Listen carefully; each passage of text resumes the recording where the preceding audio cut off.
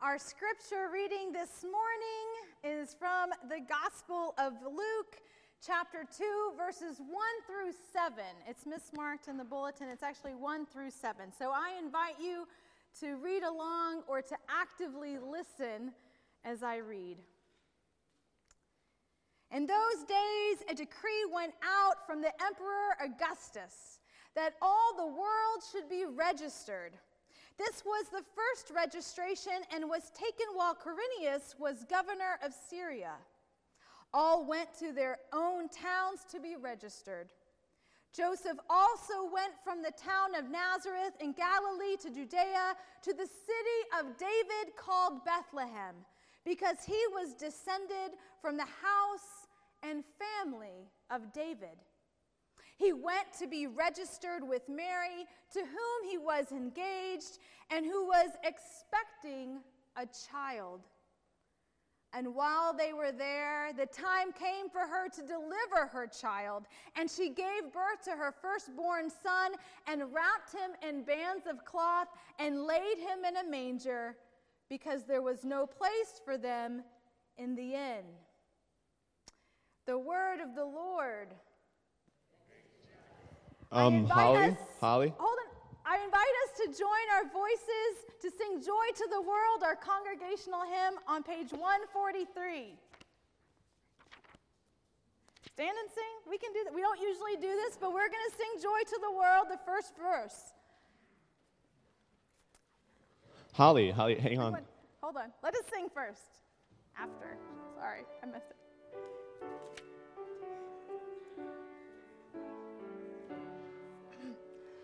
Joy to the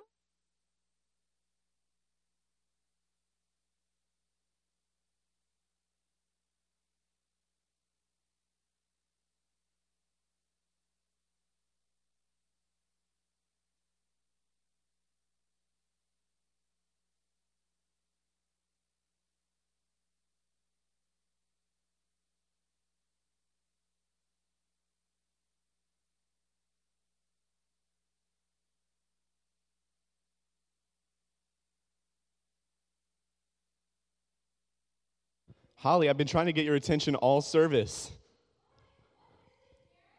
It's really serious. Why are we singing a Christmas song on December 16th? We should not be singing Joy to the World yet. Actually, we are still in Advent. This is liturgically inappropriate. Oh, Darren, you're one of those Advent purists, aren't you? Those people that utilize Advent to really play on the idea of drawing out the theme of expectation and the practice of waiting and putting yourself into the nativity story, painfully waiting and wondering, not knowing exactly when the Messiah will come. You're one of those Advent purists, aren't you? Yeah. I mean, that and the fact that each time a Christmas song is sung during Advent, a Jedi turns to the dark side. I did not know that, Darren. Thank you. I hear you. I get it. It is absolutely countercultural to actually wait for something and not give in to our culture's instant gratification. And by singing Joy to the World, we aren't practicing that. But did you hear the scripture lesson for today? Jesus is born. A little early. Okay, yes, a little early. I know we just love everything in our timeline. But we are sharing the Christmas story a little differently this Advent. We are focused on the nativity story as we hear it in Luke, introducing some major characters each week. Of course, it's been thrown off a bit because of the weather. But the way the nativity story plays out in Luke's gospel, by the third week of Advent, Mary and Joseph go to be registered in Bethlehem, and the time comes to give birth. Truth is, there isn't much to Luke's nativity story. there isn't much to Matthew's story either. It passes by so quickly that if you aren't paying attention, you may miss it. The scripture says, while they were there, the time came for Mary to deliver her child. It's so simple.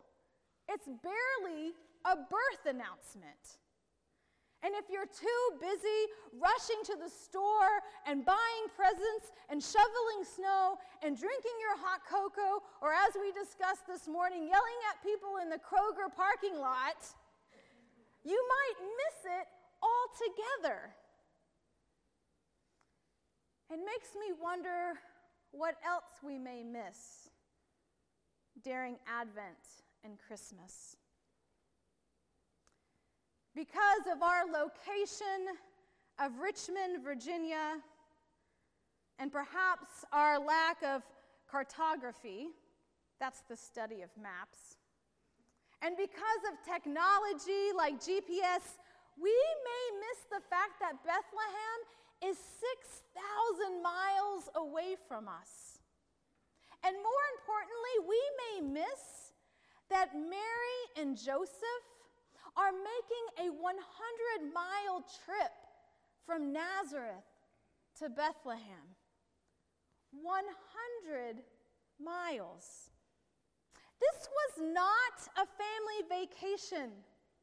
It isn't going to be a fun trip. It was not during a season when the weather was nice or even the right personal time.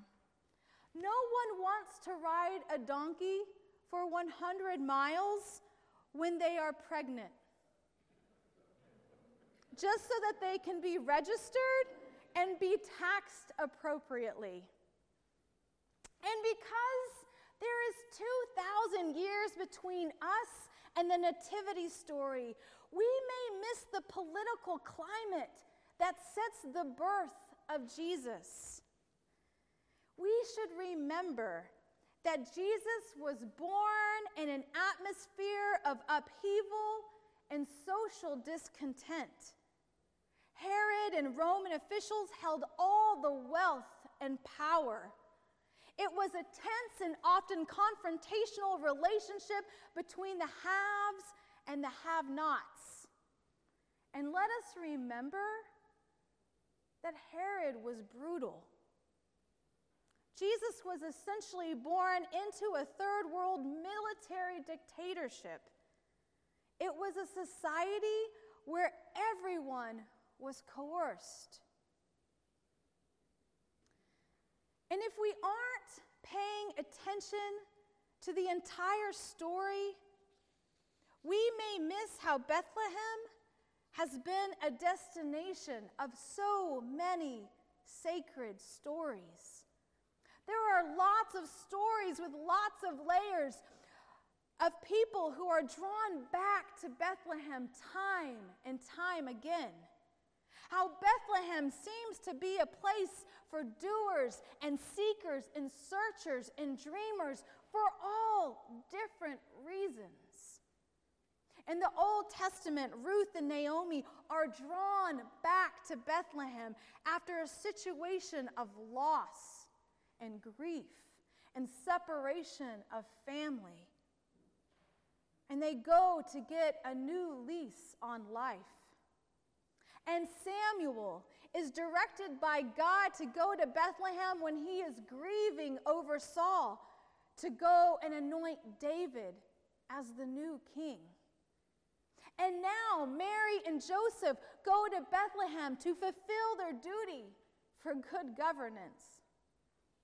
And soon shepherds who are watching their flocks will be intruded upon and redirected to Bethlehem. Bethlehem,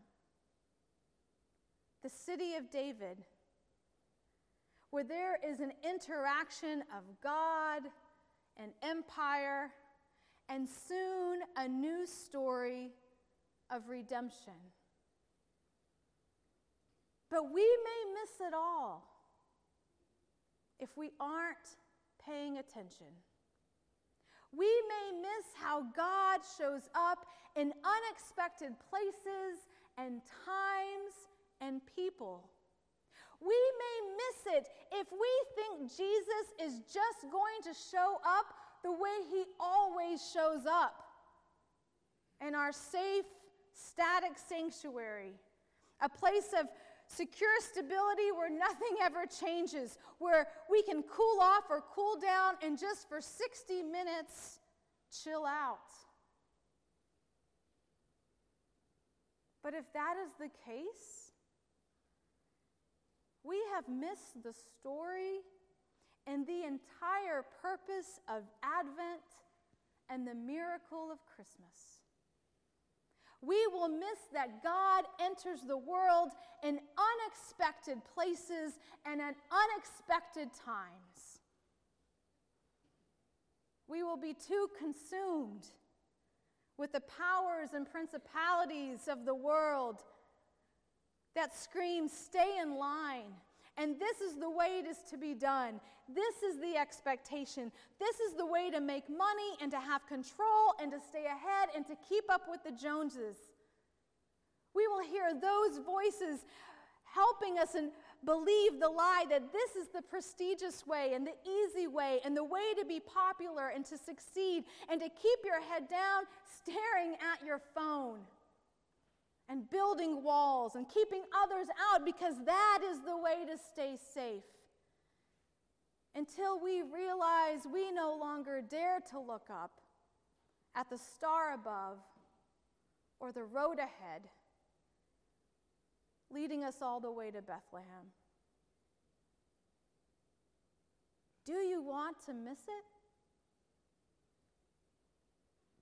Do you want to miss God disrupting this world by the countercultural revolution of a baby being born in a stable to an unwed, poor mother and father, whose life is so revolutionary it still teaches us to think beyond ourselves and to love our neighbor even 2,000 years later? To believe that if we have the courage to act and disrupt the status quo, we don't even have to fear death. That no matter what,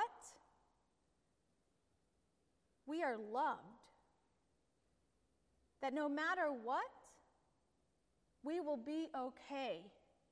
That we will be accepted just as we are. Do you want to miss that?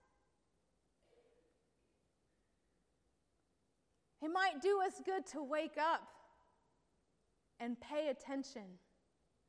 It might do us good to follow the road to Bethlehem and not just worship Jesus, but to follow him. Jesus is born to show us a different way of being in the world. When we are told that it is the wrong time, in the wrong place, and the wrong people. And here God's love breaks through. Imagine if we wake up and go and do likewise.